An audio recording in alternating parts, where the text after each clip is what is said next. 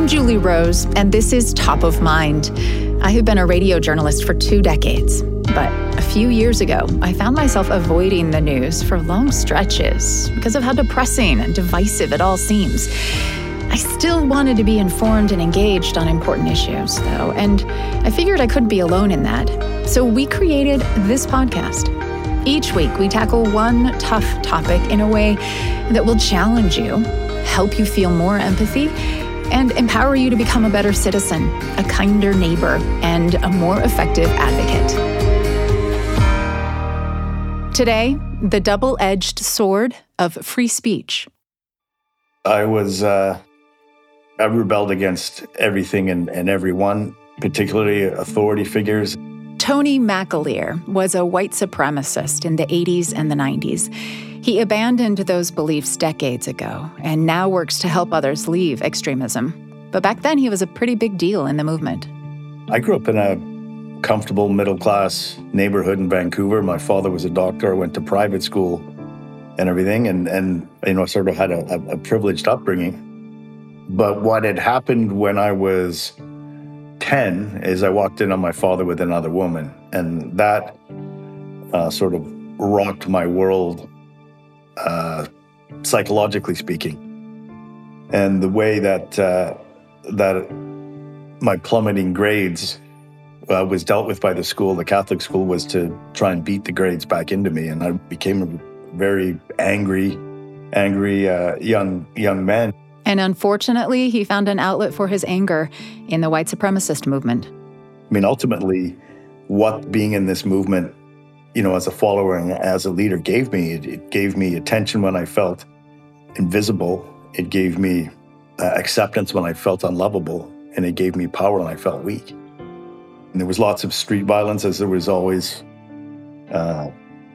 people that took offense to our shirts and pins and slogans, and so there was an awful lot of street violence where we beat a lot of people up. We would hand out leaflets on street corners. That's what people did before the internet. And eventually I started a telephone hotline. Press 1 for this, press 2 for that. My computer could have multiple voicemails like you would get when you call a big corporation. And most of them were anti-Semitic in nature. At the time, it didn't matter to me what it prompted, as long as it prompted a reaction. And if people got hurt, I didn't care. The ability to speak your mind freely is a cherished right in America, but it can also be, and often is, used to inflict harm. In this era of social media and polarized politics, we are constantly navigating the line between protecting one's right to speak freely and ensuring the well-being of others. Think about how this is playing out on college campuses, where controversial speakers are being shouted down, and professors worry about how their students might react to discussing sensitive topics. Or in public K-12 schools, where teachers are prohibited by state lawmakers in some cases from talking about certain things. Or even on newspaper opinion pages and in online community spaces, where decisions are happening daily around who gets to say what. This season, Top of Mind is finding fairness. We all want the freedom to express ourselves. But how can we foster the most productive use of this right in our communities? What motivates someone to weaponize their right to speak freely? Tony McAleer grew up studying the way his dad verbally sparred with his drinking buddies for fun. And so that was where my strength was. It wasn't with my fists or my boots. And I could take people that would try and put me down in some way and actually put myself down in a way that was far more funny, or get the crowd on my side and then turn them on that person and humiliate that person in front of a bunch of people. It was sport to me. And it was all about ego and dominating other people in the arena that I felt most comfortable. He was an angry teen with a sharp tongue in search of an identity, just as the punk scene was surging. And I remember being outside my first punk rock concert, Black Flag with Henry Rollins, and these 2 skinheads walk up to me, and I'm wearing my Doc Martens, which were a dime a dozen in England, but very expensive here. And they asked me what size feet I have. I knew they were going to rob me for my Doc Martens, but my feet were smaller than theirs, so it didn't happen. But those guys became my best friends. My bullying survival strategy was befriend the bully, become the bully. In 1984, there was a band called Screwdriver who came out with the first overly racist single. It was called White Power. They said the quiet part out loud.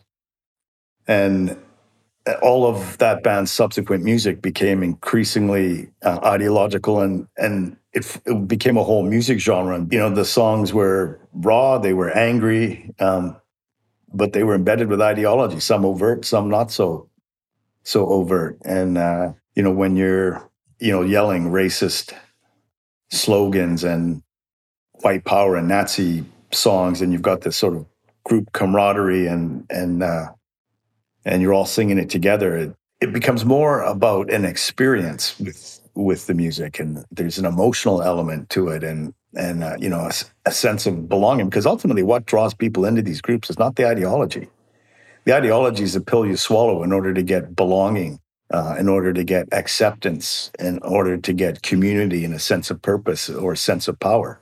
And as much as they terrified me, I was drawn to them. And my parents started to say, like, why are you hanging out with these guys? And it took me a while to figure out, but upon reflection, they had the one thing that I didn't have and that I craved, and that was toughness. But McAleer was a better talker than a fighter, and it wasn't long before others in the movement recognized that. He became the go-to spokesperson for media interviews, even went on the Montel Williams show a couple times. I was far more dangerous with my tongue, and I learned that I could exercise power through people. I didn't have to beat people up, but I could make sure they were beaten up. So the Canadian Liberty Net, this phone tree answering service that you set up, was the natural extension of that in the 90s, right? So this was pre-internet. Did it work? Were a lot of people calling in? Was it a popular service? I think at its peak, after some publicity stunts, it was getting 300 calls a day, and it was a single line. The messages featured prominent Holocaust deniers and anti-Semitic conspiracy theories. The purpose of the phone line was to get people to wake up and see what's, this grand conspiracy that's, ruining their lives. Which you believed in, like you. Which I believed at the time. I absolutely don't believe any of that stuff now. Just to set the record straight.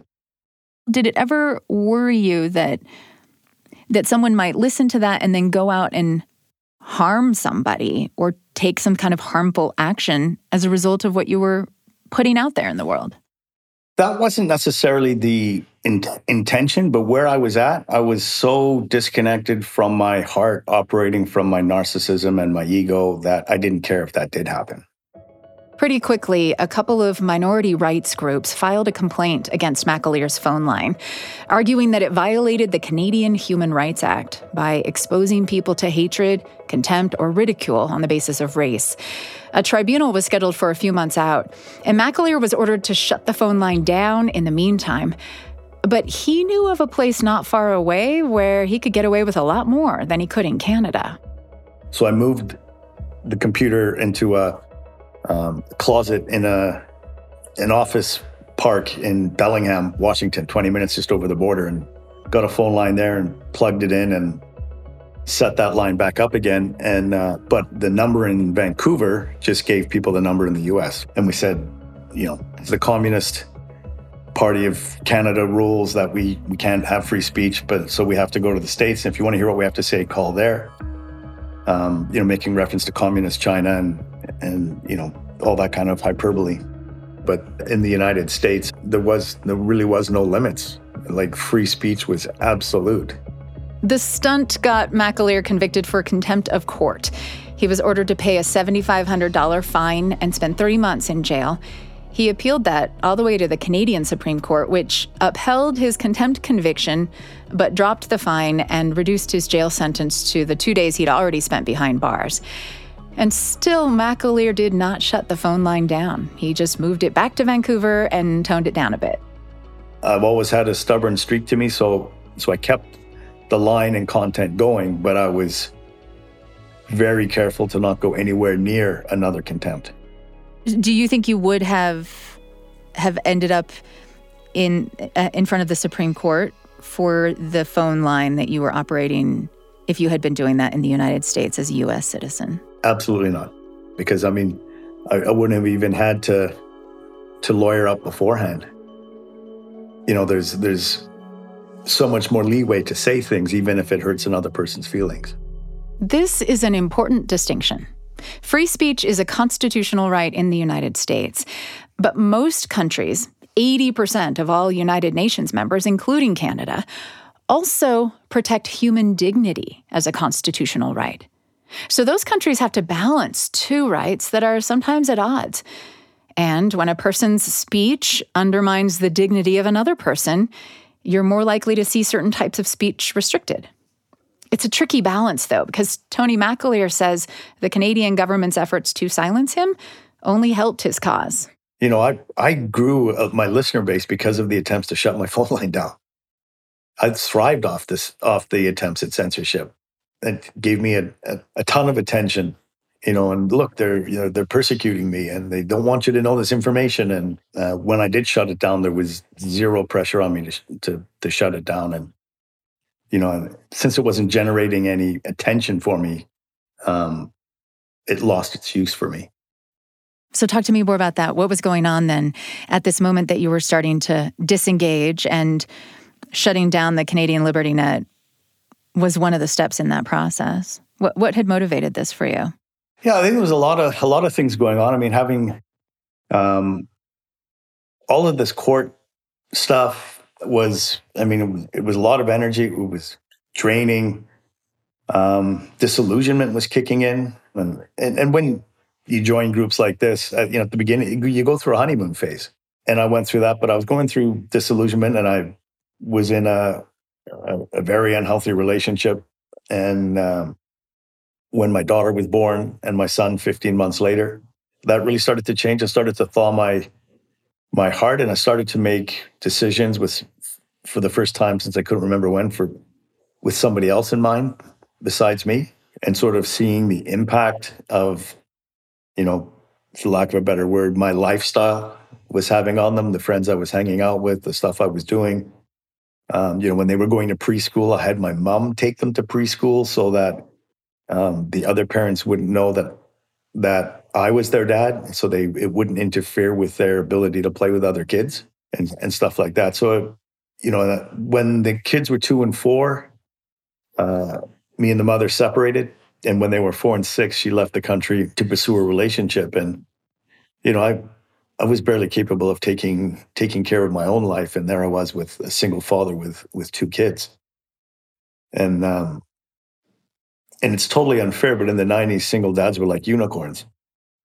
And people would say, "Oh, good job, a single father. Oh, that's wonderful," and stuff, you know. But I started to get attention, acceptance, and approval, and a sense of purpose through the identity of being a single father, which felt better than getting it through being a white supremacist leader. And so that created the ability for me to start to let the other go. But I had so much identity wrapped up in the other, it was difficult to let go. He started exploring meditation and ended up meeting a Jewish leadership guru named Dov Baron, who agreed to mentor McAleer in what he calls his healing work. It wasn't enough to leave white supremacy behind. He had to grapple with the harm that he'd caused.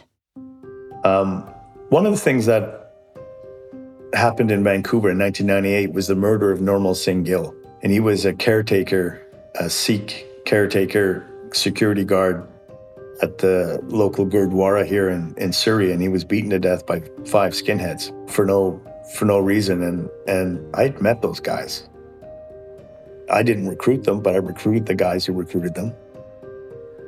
And I remember getting invited to come on a talk radio show for the Indo-Canadian community here in Vancouver to talk about that. And, you know, I had to acknowledge that, can I say that I had 0.0000000% to do with Nirmal's death? And if I'm really honest with myself, I can't tell you what the percentage is, but it's not absolute zero. Can you make amends for that? And if so, how? That's a really great question. It's got to be more than just saying sorry, right? And so if I look at what was the community that I harmed the most, it was the Jewish community, by far, hands down. And one of the things Dov taught me how to do was how to apologize. And so I was meeting with a Jewish friend, and I asked him, how did my anti-Semitism and its activities affect you? And he told me this story, which I've heard many, many times from other Jewish people whose parents came from Europe. They said they grew up with a suitcase beside the front door with passport and money and some belongings in case the Nazis ever came for them again. And I had to acknowledge that because of my activities and the activities of people like me, his mom could never put that suitcase away. And so he did what every good Jew does when they've met an ex-neo-Nazi. He calls up his rabbi. So I go and meet the rabbi, and we actually scheduled for me to come in with Dov, my counselor, who's also Jewish, to do an event in front of the congregation called the Tshuva of a White Supremacist. Tshuva means to return in Hebrew. And it means to return to God and our fellow man that's made through acts of atonement. And during that hour and a half I was there, I told them about the very first anti-Semitic act that I ever did was to put a National Front sticker on the front door of that synagogue, the very one we were sitting in 30 years earlier, and that it had all come full circle. And there was, when people heard that, there was like, you could hear the intakes of breath. But, that congregation embraced me. I was terrified. Thought I was going to get yelled at or be, angry, and I was going to feel judged and shame. But they embraced me. And not long around that time, I had the opportunity to visit Auschwitz to, confront what I believed in, to confront myself. And I spent 15 hours over 2 days, one-on-one with a guide, which we filmed, by the way, and the film's coming out this spring. And that was a remarkable experience. And that film that whole process was my tshuva. And this movie is my atonement, my amends, my effort to undo all the dark, negative, hateful energies I put into the world with love, compassion, and atonement. Tony McAleer is author of The Cure for Hate, a former white supremacist's journey from violent extremism to radical compassion. His new movie, also called The Cure for Hate, Bearing Witness to Auschwitz, is currently touring film festivals. There is no question that Tony McAleer's speech during his extremist years was both damaging and insidious. He says so himself. And obviously it's an extreme example, but I have to admit that there have been times when I have been so eager to speak my mind or vent my frustration that I've said some pretty hurtful things. That's not the kind of person I want to be. And I don't really want to live in a community where saying whatever you want, no matter how harmful, is considered a virtue. So where's the line? Freedom of speech is not simply applicable to speech that we embrace or admire. It also applies to speech we abhor and denounce. Okay, but why? This is Top of Mind. I'm Julie Rose. We live in a representative democracy that's premised on the exchange of ideas and robust debate to get at the best truth. This is Danielle Weatherby. She's a professor of law at the University of Arkansas. And I write about the First Amendment and speech tolerance and some of the modern day implications of the Supreme Court's First Amendment jurisprudence. Meaning court rulings, when you say jurisprudence, so like Supreme Court decisions over the last century. Exactly. Starting from the early 1900s with Chief Justice Oliver Wendell Holmes Jr. and Louis Brandeis. they really opined that this freedom of speech that the framers envisioned included the free trade of ideas, and said that within the First Amendment lies this important processes of education, the power to reason, and said that public discussion is a political duty. And how then has the court thought about the harm that expression can do? You know, is it like anything goes and that's always going to be better for us as a society? No. And no constitutional right is absolute. And it's always a balance between what's in the public good and what harms the public and governmental interests and public safety. And so over the years, the Supreme Court has carved out some categorical exemptions to First Amendment protection. The idea being that in these instances, the regulation of free speech or the press is intended to protect citizens from harm, but not necessarily from suffering from offense. Instead, what it's done is said that speech that incites lawless action, violence, chaos, danger to someone's physical well-being, that speech can be regulated and censored. So it's not enough to just suffer personal offense. Can you share an example of a case where somebody was harmed emotionally by cruel or offensive speech, and yet the court said, actually, that speech needs to be protected? So there's a case from, I believe it was 2010, called Snyder v. Phelps. And in this case, the family of a deceased Marine, Matthew Snyder, sued members of the Westboro Baptist Church who picketed at his funeral. Protesters held signs that said, "Thank God for dead soldiers," and other, highly offensive messages. And ultimately, the court said that the church member's speech was protected, notwithstanding the distasteful and repugnant nature of the words. And the court talks about a heckler's veto. That is a term that's used throughout the case law that describes a vetoing, a silencing of an idea or a thought that's expressed that is subjectively offensive to the listener. The court has been very cautious not to sanction a heckler's veto because of the slippery slope that could cause in terms of undermining those very values inherent in the First Amendment that I discussed earlier. And that's why in that case, the court said that, yes, the speech was repugnant, it was odious, it was harmful, but we're going to allow it to stand because once we deem this speech to be unworthy, then what's next? Does free speech apply in every environment in our lives in the country? No, it doesn't. One of the most common misconceptions about the First Amendment is that it governs private actors. My kids say to me all the time, "You can't punish me for the words I say in the house because I have a First Amendment right to speak my mind." And I say to them, no, you don't. The First Amendment only governs government actors, public actors.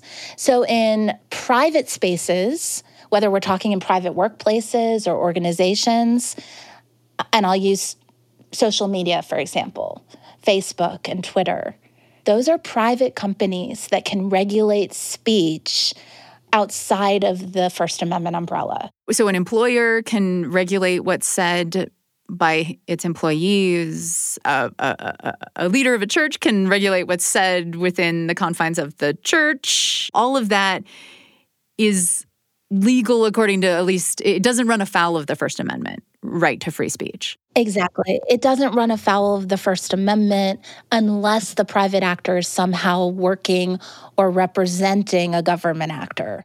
Okay, so the constitutional right to free speech only protects us from being censored by the government or by someone who represents the government or gets government funding, which is why so many of these fights over free speech are playing out on college campuses right now. On the one hand, they are government actors because even private universities accept government funding in the form of student aid and research grants. But on the other hand, institutions of higher education that are receiving federal funds are subject to Title VI of the Civil Rights Act and Title IX of the Civil Rights Act. Title VI prohibits certain types of discrimination based on race and national origin, and Title IX prohibits discrimination based on gender. Colleges and universities risk losing federal funds if they allow harassment to happen on campus. And the U.S. Department of Education includes verbal comments in its definition of harassment. So many schools have felt compelled to create speech codes and punish those who say things others find offensive. Danielle Weatherby has felt that pressure mounting in her time as a university law professor. I find that the generations of students that I've seen from my very first year teaching, which was 10 years ago, have become a little bit less resilient, less able to withstand offense in speech. And so it's something I'm acutely aware of, that I worry about in my own teaching, in the words I say in the classroom, and in the exchanges that we have between students in the classroom. But I also believe institutions of higher education have a responsibility to train, the future leaders of society to engage in civil discourse. And part of that is learning speech tolerance. And so whether we're talking about a humanities class or a philosophy class or even a business class, the topics that are discussed in the classroom may invoke certain visceral responses in students. And I believe it's the professor's job to try and curate an environment that makes it okay to have that response, but to manage the response with tolerance, with empathy, and with a lack of kind of jumping to conclusions. I think too often we have been conditioned to jump to conclusions about the speaker simply because of an idea that they express. And I remind my students, I try to, as often as I can, remind them that a single idea does not define the entire character of a person. And I say that at the beginning of most classes where I know we're going to have some, robust debate on perhaps some controversial topics. And I believe that as the professor, I set the tone for that. But I don't set limits on the subjects that we discuss and the nature of those discussions. I let them unfold organically, and where I have to intervene, I do. The situation is different, though, when the students in the classroom are kids. In K through 12 schools, Weatherby says the Supreme Court allows more censorship of what's discussed. There are all kinds of factors that impact the Supreme Court's speech jurisprudence in the K through 12 setting. The fact that teachers and administrators have a captive audience, that there are compulsory education laws requiring students to go to school during the school day, and that we're dealing with minors. So those three factors are all very important and critical in distinguishing between, primary and secondary schools and higher ed. So especially in a public school setting in K through 12, the courts, you see some states passing laws that say teachers can talk about this, but they can't say this, or you can't have these certain kinds of discussions. And that does not violate free speech so far as we know it? Or what has the Supreme Court said about the ability, say, of a state legislature to limit the kinds of expression that can take place in a classroom when it's K through 12? That's a really, really great question. The Supreme Court has said very little. Certainly, there are local control issues when it comes to developing and setting curriculum. The schools have a lot of control over curriculum development. I used to represent school districts when I was in practice, and I worked with my districts in New York State to develop curriculum, and there was a lot of discretion offered to educators in the K through 12 setting. But I think what you're referring to more precisely are the laws we're seeing popping up, like the law in Florida that Governor DeSantis passed, regulating the types of topics that teachers could speak to their students about. Right. Well, I have a problem with that because I think that affects not the student's speech, but the teacher's speech, and could have First Amendment consequences. After all, public school teachers, their employers are government actors, and to kind of put a muzzle on a teacher in that way, especially if, for example, a student were to approach a trusted teacher, want to confide in that teacher with something that is on their mind or troubling them, and let's say it's on a topic that the teacher is not allowed to discuss, that could harm the student too. Because there's a relationship between a teacher and a student sometimes that is developmentally nurturing. And I think we lose sight of that when we have these blanket prohibitions on topics that can be discussed in the classroom. Certainly if the speech is disruptive and detracts from the pedagogical objectives of the school, then the school can punish a student for that speech or censor that speech. If it has to do with drug usage and some other categories, then that is considered to be harmful to the K-12 setting.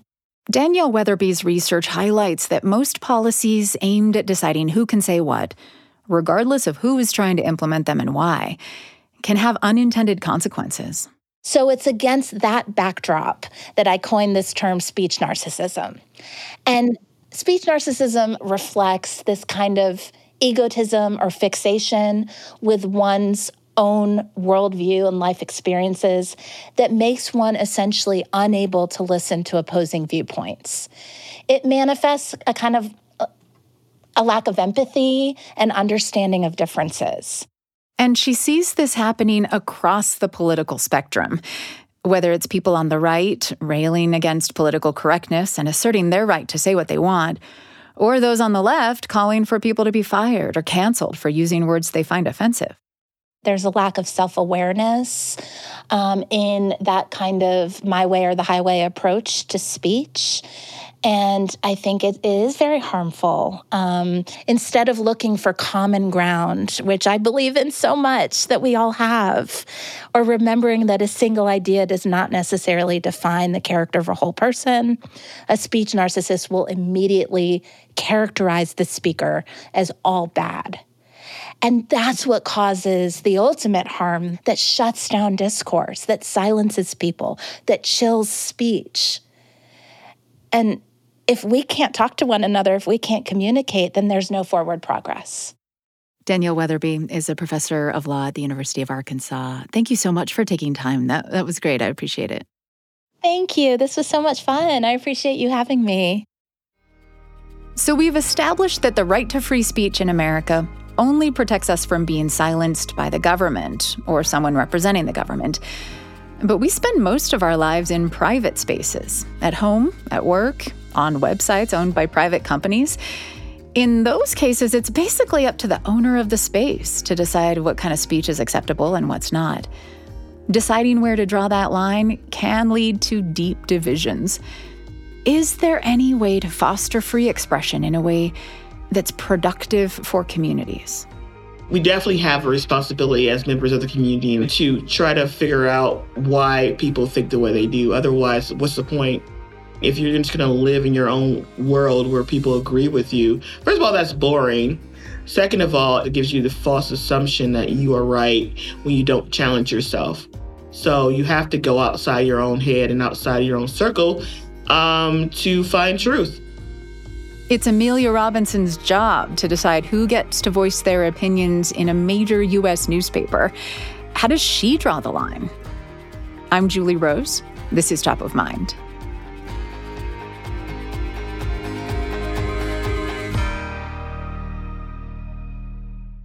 I don't want to run an opinion page where everything the reader sees is something that they feel comfortable with or is something that they feel themselves. I want to challenge people.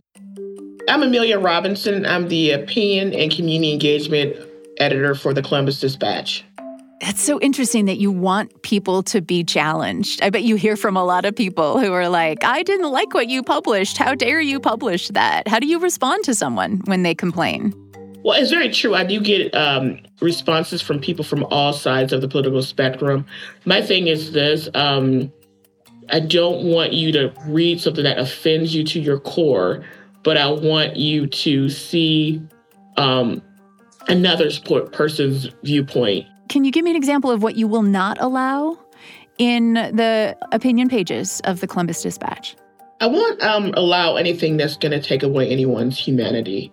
And that's, no homophobia, no racism, no sexism, no straight up hate speech, no anti-woman vibes. Like you can have your viewpoints, but you cannot take away somebody's humanity. So what do you do when there is legislation that's being considered either locally or on the state or the federal level that some people consider to be homophobic or anti-woman in some way, right, or misogynistic? Do you allow people to express opinions in support of that legislation when some people view that legislation as inherently harmful to people's humanity? We do, actually. The thing is, you have to back up anything you submit to us if we're going to run it. You have to be able to justify the things that you believe, the things you're pushing. Otherwise, it's nonsense, and we don't want to do that.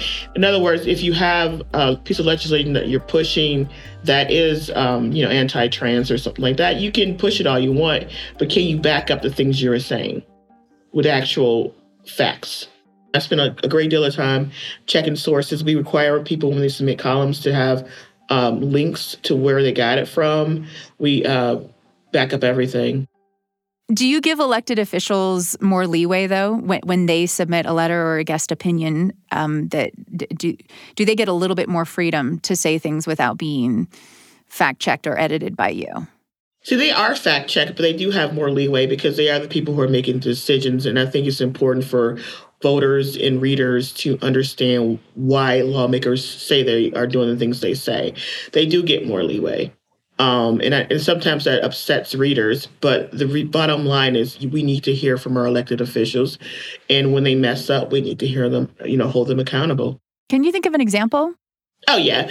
There was a piece of legislation around gerrymandering. The Senate president, he had his point of view, which was counter to our editorial board and counter to many of the guest columnists that we have featured. But because of his position as Senate president, his viewpoints hold more weight. So you need to know what they are. And a lot of people did not like that. We printed his piece. But at the end of the day, he is one of the people in our state who makes the decisions. So it's important to know where he's coming from. Was it just that his opinion was different than yours and from the editorial board, or was that he was basing his opinion on facts that he couldn't back up or that you were not able to find backup for? His opinion was counter to a lot of our readers' opinions about gerrymandering, where he basically justified some of the actions that they wanted to take around redistricting. So, look, it's not my opinion that matters. It's everybody has a right to express themselves. You try to err on the side of letting people express themselves? Yes, I do. I most definitely do. Because I think it's important to know what each other, for democracy's sake, their discourse and arguments and all that sort of thing, that's part of what we are as Americans. You don't have to be disagreeable to disagree. And I think a lot of times we forget that. Now, obviously, I'm not talking kumbaya. We're talking big issues in our nation, right? But you can still have discussions without being hurtful, nasty, disrespectful, all those things. That is definitely possible. We've done it, and we can continue to do it. Amelia, thank you so much for sharing your experience and insights with me today. I really appreciate it. No, thank you for having me. This was a great conversation. I really appreciate it. Amelia Robinson is opinion and engagement editor for the Columbus Dispatch in Ohio. So, what is the key to disagreeing without being disagreeable? The word civility seems to come up a lot these days. Does being civil mean avoiding conflict as much as possible? Can a passionate debate be civil? What about a disruptive protest? Civility, sometimes people will define it as, well, I get to speak and you don't. But really, it's about empowered citizenship, which means upholding, challenging, and standing for society. This is David Plazas, Director of Opinion and Engagement for The Tennessean and the rest of the USA Today newspaper network in Tennessee. For the past 5 years, he has led a project called Civility Tennessee. When we started the Civility Tennessee project, I asked this question to my readers. This was right before Thanksgiving of 2017. It was the first Thanksgiving of the Trump administration. And I asked, what are you going to talk about at the Thanksgiving table? And I received a whole load of letters and emails from folks saying, so in some cases, we don't know what to say, or we're going to try to avoid these conversations, or we want to find a way to model better behavior. And so our product, so to speak, is a couple things. One of them is events, whether it's, book signings or, book discussions with the community on a particular issue, or whether it's debates and forums for politicians. At the same time, it's articles. So it's encouraging people to use their voices in a way that will help persuade instead of attack, first and foremost. Because civility is not one mode of doing something. It's a question of how do we as citizens, how can we be in the same space together and talk? And sometimes it's not possible. We have gone through this process of helping people understand and listen to each other and then see each other as human and understanding, there are things that we can agree upon and can talk about, but there are other things where, protest is something that's legal, and I certainly encourage it when people are angry. I encourage people to go to their city council meetings. My biggest frustration, to be honest with you, is the apathy when it comes to local elections. We have 10 to 20% turnout. That to me is an incredibly uncivil act. I tell people, the traditional definition of civility, at least in the dictionary, has to do with politeness and courtesy. But I like to use the original definition, which comes from the Latin civitas, which is about the role of the citizen. And the role of the citizen is not to be a doormat. The role of the citizen is to be someone who stands up for what's right, who challenges society when necessary, and also upholds society so that we respect the rights of all. On the notion of civility, it's you're in the middle, as we are recording in early April, this conversation, David Plazas, you're in the middle as a state of a debate, a very public display of negotiating what civility means and what decorum means. Would you describe for us how it came to pass that on April 6th, the Republican-controlled legislature of Tennessee expelled two Democrats who are both Black men? Yes. So March 27th was the mass shooting that killed 6 people at the Covenant School, including 3 9-year-olds. March 30th, there was a big protest at the Capitol, and hundreds of protesters made it into the gallery. Gun control now! Gun control now! Gun control now! Gun control now! At that time, the 3 lawmakers, they went into the center of the House floor called the Well, and with a megaphone were encouraging the protesters to demand gun reform or reform against gun violence. And on Monday, just that following Monday, it was when the House said we have these articles of expulsion against these lawmakers for having broken the rules. And within days, they had the vote, and 2 of them were gone. I had written an editorial a few days before the vote, basically saying, look, the House should show some grace. Yeah, they broke the rules, and that's serious, and we shouldn't, say that it's okay to do that. But the punishment was not proportional to the offense. People are watching Tennessee very carefully right now because it's been framed as an attack on democracy. And, I am very careful to use hyperbole like that. But there is something scary about this, that I think President Obama in a tweet said that, expelling someone for just doing their job as an elected official is an affront to civility and is an affront to democracy. And I agree with that point. Both of the lawmakers who were expelled by their state house colleagues were unanimously reinstated by their local city councils to fill their old seats on an interim basis until special elections are held. While David Plazas opposed the expulsions in the columns he wrote for The Tennessean, he was also actively encouraging people who disagreed with him to submit their own opinions for publication.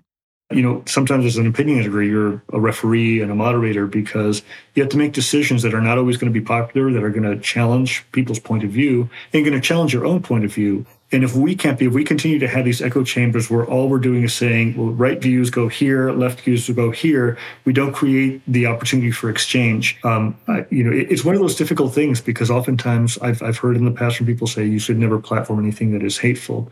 But the moment that you stop accepting any opinions that violate your perspective, you're in very dangerous territory. I often think back in the 1960s that many Black voices were marginalized because they weren't considered, views of the norm, and those who were fighting against segregation were seen as rabble-rousers. And today we see them as civil rights heroes. And so we have to be very careful to use our platforms in ways that are, first of all, responsible, but also responsive to what is happening in our communities. And civility has been used as a cudgel against especially communities of color and women and underrepresented communities who have wanted to advocate for their rights. And it's really interesting because Tennessee was the pivotal state to enacting the 19th Amendment that allowed for women's suffrage.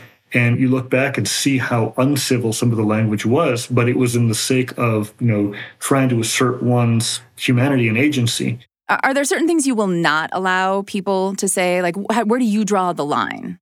Sure. Where we draw the line comes from when someone impugns the dignity of another individual or another human being. We had an example just recently where someone wanted to write a letter that was very transphobic. And I respond to that, I get that you have a strong opinion on this, but for you to dehumanize somebody because of their gender identity, that's not something that we're interested in our platform. But I gave the person the opportunity to revise it. But instead, this person went to a conservative publication and claimed that we were censoring his voice, when in fact that wasn't the case. And I'm very adamant that if I think something needs to be changed, I work with the authors to do so. I don't want to change somebody's point of view, but I want someone to think about if there's something that is either inaccurate or if it's too long, or if it's dehumanizing to somebody. Here's what I would prefer that you say, or would you consider writing something like this? How often do people actually agree to that? Well, it's amazing how if you ask people nicely, 90% of the time they'll say yes. My experience. Because I don't go and say, I don't like what you said. Rather, it's like, here's where our standards are. Here's where I think this could be, done better. And if you want to talk about it over the phone, let's do it. And that usually tends to work. And so I think the ability to have relationships and be accessible is extremely important to us, especially those of us who are at the local level, because then they know they can pick up the phone, that'll answer it, and we'll have that conversation. Even if they're not happy about the initial email, we'll at least work through it. Do we really need what you're doing today when there's social media, when I can get all the perspectives I might want by doing some Googling and by getting on Twitter and Facebook? What's the value of a moderated and mediated public square like the opinion pages of your paper are when we have the public square of social media today? Yeah, I can say that people vote with their feet, and they're voting with their feet when it comes to subscribing to us. They're seeking some sense of order in the chaos. The reality is that social media is chaotic. And some people like that. But at the same time, there are a lot of people, and I would say a lot more people, who want a way to basically take a moment to step back and try to really understand what is happening in their community. Our goal is to explain and affirm and at the same time challenge people, and then connect people as well. This is something that social media has not been able to successfully do, which is use its platforms to convene and connect people in ways that are very meaningful, whether it's through a good news type story about people helping each other in the community, or whether it's through an opinion piece that helps people think about an issue in a particularly different way. We also have a closed Facebook group called Civility Tennessee, which is a really interesting experiment of people who were so tired of being attacked on social media. And the reason we have kept it closed is because it is an intimate space. We invite anyone who wants to come to it who is willing to agree to three simple questions, three simple yeses. Are you going to be civil?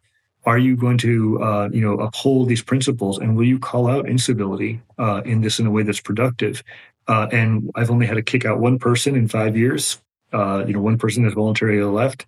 But for the most part, people want a space where they can feel that they can experiment with ideas and not be attacked, and at the same time understand and learn. David Palacios is the director of opinion and engagement for The Tennessean and a number of other newspapers in the state that are part of the USA Today network. So let's get practical for just a moment here finally. How can we improve our ability to disagree without being disagreeable? To fully embrace the important right to free speech, but resist the urge to become speech narcissists? University of Arkansas law professor Danielle Weatherby gets these questions so often, she has developed a handy acronym. The acronym is LEADER, L-E-A-D-E-R. The L stands for listening intentionally. This means shutting down that impulse to craft your internal rebuttal in your mind. We all do it. We're listening, but we're listening only so that we can prove the other side wrong. If you're doing that, you are hijacking the discussion, focused on your own thoughts rather than the speaker's. The E in LEADER stands for empathize. And the idea is that we don't judge each other for having different points of view. We simply try to understand where each other's coming from. A is for acknowledge. Acknowledge both the common ground and what's potentially a roadblock. So roadblocks are word choice, a generalization, a factual inaccuracy. Identify those and put them aside. And that's where D comes in, defer. Set aside any secondary sticking points that aren't ultimately necessary to the conversation. Maybe later on you can follow up with corrections, but it's more important that you come to some common ground. And then E is engage, engaging with the big ideas, the structure of the person's argument. And R is respect each other's differences. If we all look the same, it'd be very boring, right? And so I tell my students, I tell my kids, I tell my loved ones to find beauty in that, to have respect for it. And I'm hoping with this tool that maybe we can engage in more civil conversations on matters of public concern. That acronym also happens to be a pretty apt description of what we are asking you to do as you listen to Top of Mind each week. We tackle topics that trigger big emotions, we know that, and we intentionally search for perspectives that will challenge us. It's uncomfortable sometimes, but sticking with that discomfort can lead to more clarity or empathy, which can help us be better citizens, kinder neighbors, and more effective advocates for the things we care about. Our Stick With It conversation series is a chance to hear what that looks like in daily life, too. And we've heard some great stories this season. We'd love to hear yours. Email topofmind@byu.edu about a time when you felt challenged and you had the urge to get defensive, but you chose to stick with that discomfort instead. What happened? That email is topofmind@byu.edu. Top of Mind is a BYU Radio podcast. Today's episode was produced by Samuel Benson, Vanessa Goodman, and me, with help from James Hoops. Our sound designers are Brandon Lewis, Christian Makatel, and Mitchell Towsley. I'm Julie Rose. We'll talk soon.